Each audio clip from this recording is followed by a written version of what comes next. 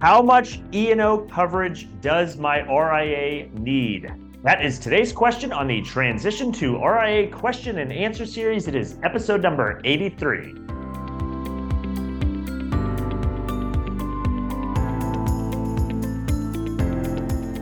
Hi, I'm Brad Wales with Transition to RIA, where I help you understand everything there is to know about why and how to transition to the RIA model. If you are not already there, if you head on over to transitiontoria.com, you can find all of the resources I make available from this entire series in video format, podcast format. I have articles, I have white papers, all kinds of resources to help you better understand the RIA model. Again, transitiontoria.com. Okay, on today's episode, we're going to be talking about if I have my own RIA, how much E&O coverage do I need to have for it? So quick reminder or primer for some of you. E&O stands for errors and omissions insurance. And so that we refer to it just as E&O typically in the industry. And think of that as professional liability insurance as an advisor. So that is what protects you from a number of kind of risks, if you will, in the marketplace. So by definition of E&O, errors and omissions, part of it is for if an error is made, for instance, in placing a trade and the proverbial fat-fingered where you were supposed to buy or sell 100 shares and you accidentally bought or sold 1,000 shares, and by the time it was corrected, the market moved against the position. So it is there for errors, but it is also in large part therefore to protect you from, among other things, perhaps lawsuits from clients, particularly that have no merit, but which could result in significant legal costs for you to defend. So again, it's professional liability insurance to protect you in that manner. Again, that's just a very high-level definition of E&O. Again, errors and omissions insurance.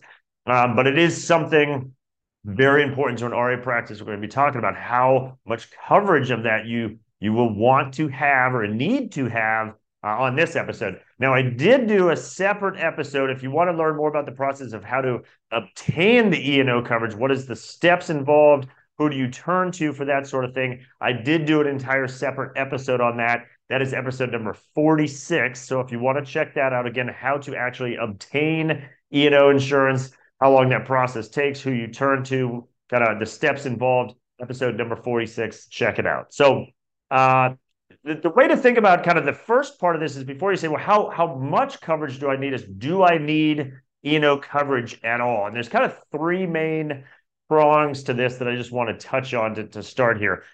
So the first is there's generally no regulatory requirement, at least as of today, that across the board that requires that an RIA have E&O coverage. Now, that said, if you are state registered, there in theory are 50 different regulatory bodies out there that in 50 different ways that states might decide to implement rules or not. So it would be specific to your state that you reside in, or perhaps that you have clients in, could perhaps come into play as well. So the idea is it could, perhaps your state, perhaps it's a state I'm not aware of that has recently implemented something.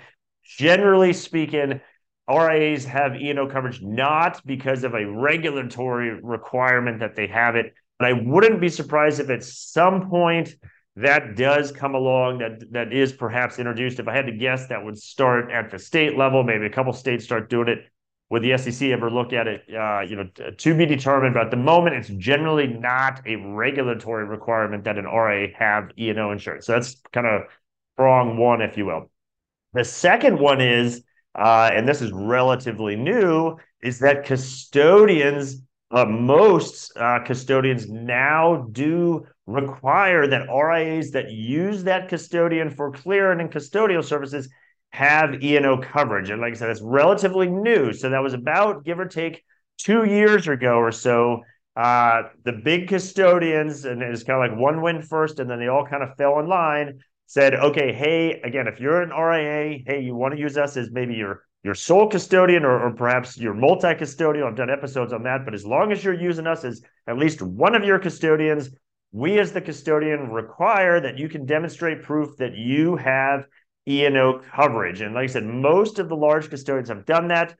There are still some custodians that have not formally implemented a requirement. If I had to guess, it is only a matter of time before they all do. So again, from a custodial standpoint, no matter who you go with, I would be prepared to accept the fact that it will be required by your custodian. I'm going to get into that more here in a moment, kind of what those coverage levels typically are. But do know your custodian typically will require that nowadays. And then the kind of third prong of should you have coverage, it's just a best practice. It's the same thing where a physician or a doctor, it's a best practice to have professional liability insurance because unfortunately, there are people that are willing to sue when they shouldn't, when there's no merit, and it's a malicious lawsuit, and it could cause you all kinds of expenses, and you need to protect yourself from that. So it is across the board.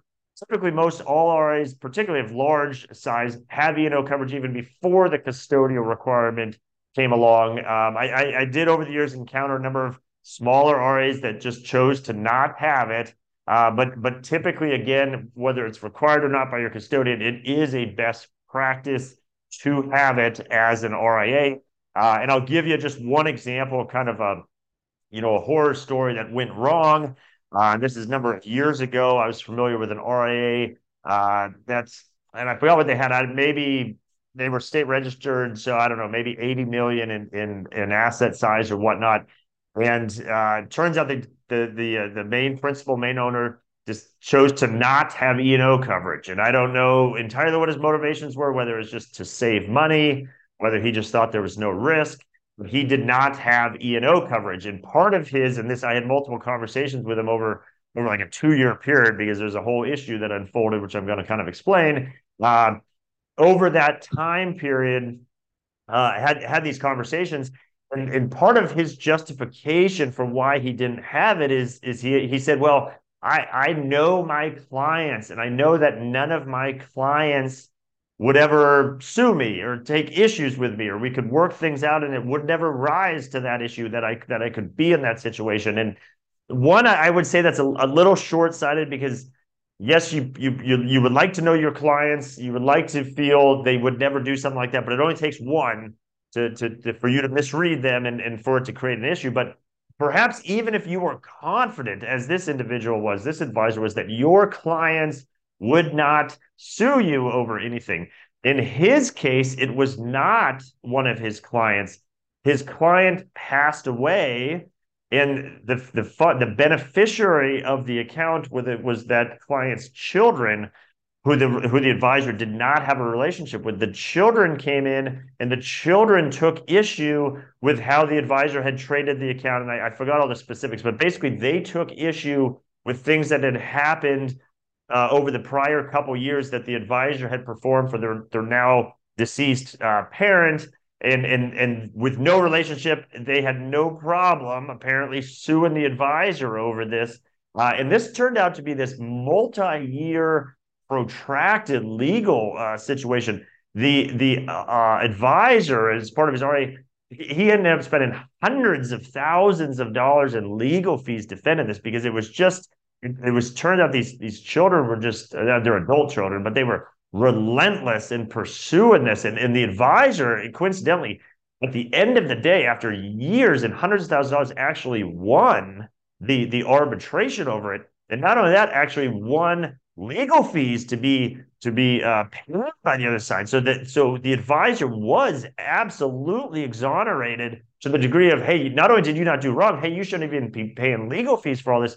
But the challenge was, and besides the fact the advisor had to front hundreds of thousands of dollars all these years, now he was tasked with trying to collect his legal fees from these adult children who didn't really have the capacity or willingness. Clearly, they're willing to fight it every way to try to get those legal fees back. And I don't know how it ever fully ended up, whether he even got 50 cents on the dollar, if even that back. But basically, he was out hundreds of thousands of dollars over this time. And I remember him telling me, he said he was so just exhausted over this process and worn down, and financially it was absolutely straining him significantly. And I remember him saying, oh, once this is done, I'm going to get E&O coverage. And I wasn't going to pour salt in the wound on it, but I remember thinking, like, okay, that's the equivalent of saying when your house is on fire, oh wow, I am definitely going to get homeowners insurance. It's like, no, insurance is for before these issues happen. So just a takeaway for you. That's certainly not the only kind of story out there like that. But if you're at all wavering and if your custodian didn't require it, I would just say it's a necessary expense. If you're gonna run an RA properly, you need to have E&O coverage. So then that dovetails to, okay, well, how much coverage do I need to have? And typically, oftentimes that's going to be dictated by the custodian's coverage requirements. Now, each custodian has kind of set their own, of the custodians that require it, they have kind of set their own, they feel is an appropriate standard, an appropriate amount for an RA to have. And typically, in aggregate, that dollar amount is roughly $1 million, give or take. And I'll give you examples. So just to give you an idea, this is not, oh, you need to have $100,000 in coverage or $10 million in coverage. Typically, that coverage level that the custodians require is a minimum of roughly $1 million in coverage. Now, where it gets a little more nuanced is the custodians have typically kind of broken that $1 million down. So they might say, hey, well, you need to have $1 million worth of E&O coverage, but you also need to have $250,000 worth of employee theft coverage because perhaps the malicious actor is actually someone on your team. So in addition to the E&O coverage, you need to have this other coverage as well. Others say, hey, it's $1 million total. Of that, maybe 750,000 has to be E&O and the 250,000 something else.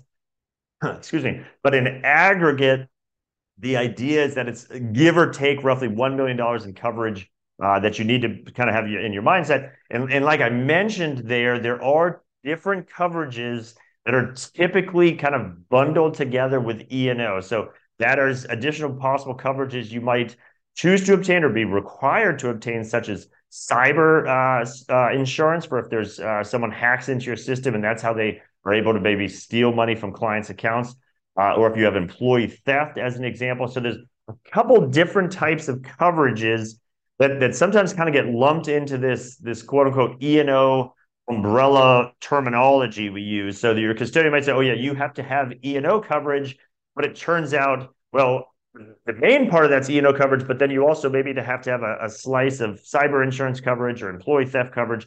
And again, there's no uniformity amongst all the custodians, except they all happen to be gravitating around this roughly 1 million, give or take, mark. Now, how you know that is your custodian. Okay, so specifically, what do I need and how much of each? Obviously, your custodian will tell you what that is. And then the providers, which I'll just kind of touch on here at the end, and like I said, did a separate episode, number 46 on the insurance providers are obviously well versed on what each custodian requires. So you go to them and you say, okay, here's the custodian or custodians, perhaps more than one I'm using. How much coverage of what types do I need? And let's kind of package that together. So I know that's required by custodians, typically in that $1 million coverage amount, but there could be a couple of variables of what kinds of coverages you need to be aware of. And then, again, I don't want to dive too much into how to obtain it because I did a whole episode on that. But just, I often get asked, hey, what drives the price of the premiums for E&O coverage? And typically the two largest variables in it, and keep in mind, an E&O policy is at the RIA level, and then it covers all of the individuals underneath it. So it's not a matter where each of the individual producers within the RIA have to go out and get their own E&O coverage. The E&O coverage is typically at the RIA level, and it covers everyone underneath it. And the kind of two of the biggest drivers that dictate the premium prices: how much AUM does the RIA have? So obviously, the bigger the RIA, the bigger the risk is, and so the bigger the potential premiums that go along with it. And then they do look at things like what type of investment solutions do you use with your clients, and they will. But if you do a lot of, for instance, alternative investments with your clients, fair or not, that is deemed by the insurance companies to say, okay, there's some higher risk there, that there could be issues or clients take an issue with it. And so if you use a lot of those products, that's going to drive the premium as well. So So part of that process is the insurance providers will look and say, okay, well, how big's your firm? What kind of investment solutions do you use with your clients? So just know those are kind of two of the bigger drivers on premium, or that would drive the premium price. And then just to leave it on, like I've been touching on throughout this episode, again, did the whole separate one, is there are specialty insurance providers that specialize in this industry, the RIA industry, that you're not just going to some insurance person down the street trying to say, hey, I need professional liability insurance. Tell me what I need to know. I mean, in theory, you could attempt to do that, but you would want to go to, there's some very good, highly specialized insurance providers that know what those custodial requirements are, that know what a typical best practice is. So if you do have a $300 million practice or a 500 or a 1 billion, what is the typical coverage amounts that those size firms often get, which could be in excess of what just a custodian absolutely requires you to have. So you do want to rely on these folks. There's some very good ones out there that, again, know this space, can help you through that process. And then if you want to learn more about how that process works, check out episode number 46 of the series. So with that, I hope that gives you just a little idea of why you need to have E&O coverage, roughly the amount of coverage you're almost certain to be required to have. Again, roughly that 1 million, give or take, and some of the different nuances and variables that go into all this that you want to be aware of. Bottom line, whether you're required to have it or not, it's an absolutely best practice. You will want to have it as part of your firm. It's just one of the necessary costs of running a professional RIA practice is to have E&O coverage, but you want to make sure you're doing it correctly. You want to make sure you're protecting yourself and meeting all the requirements of a custodian and perhaps one day maybe even regulatory requirements. So with that, like I said, my name is Brad Wales. This is the sort of thing I help advisors with is understanding, hey, if you were to transition your practice into the RIA model, what are all the variables that you need to be aware of? And also, how are you going to solve for all these things? So whether that's compliance or technology or custodians, E&O coverage. Okay, how does it work? How do you solve for it? Who are the solution providers? What's the process involved? Typical part of the conversations I have with advisors. Happy to have that conversation with you, whether you want to talk about today's topic or anything else RIA related, happy to do so. Again, as I said at the top, if you head to transitiontoria.com, you can find all the resources I make available. Again, this entire series in video format, podcast format. I have articles, I have white papers. At the top of every page is a contact link. Just click on that and you can instantly and easily schedule a one-on-one conversation with me, again, to talk about anything RIA related and how it might affect your practice if you were to transition into the model. Again, happy to have that conversation, transitiontoria.com. And with that, I hope you found value on today's episode, and I'll see you on the next one.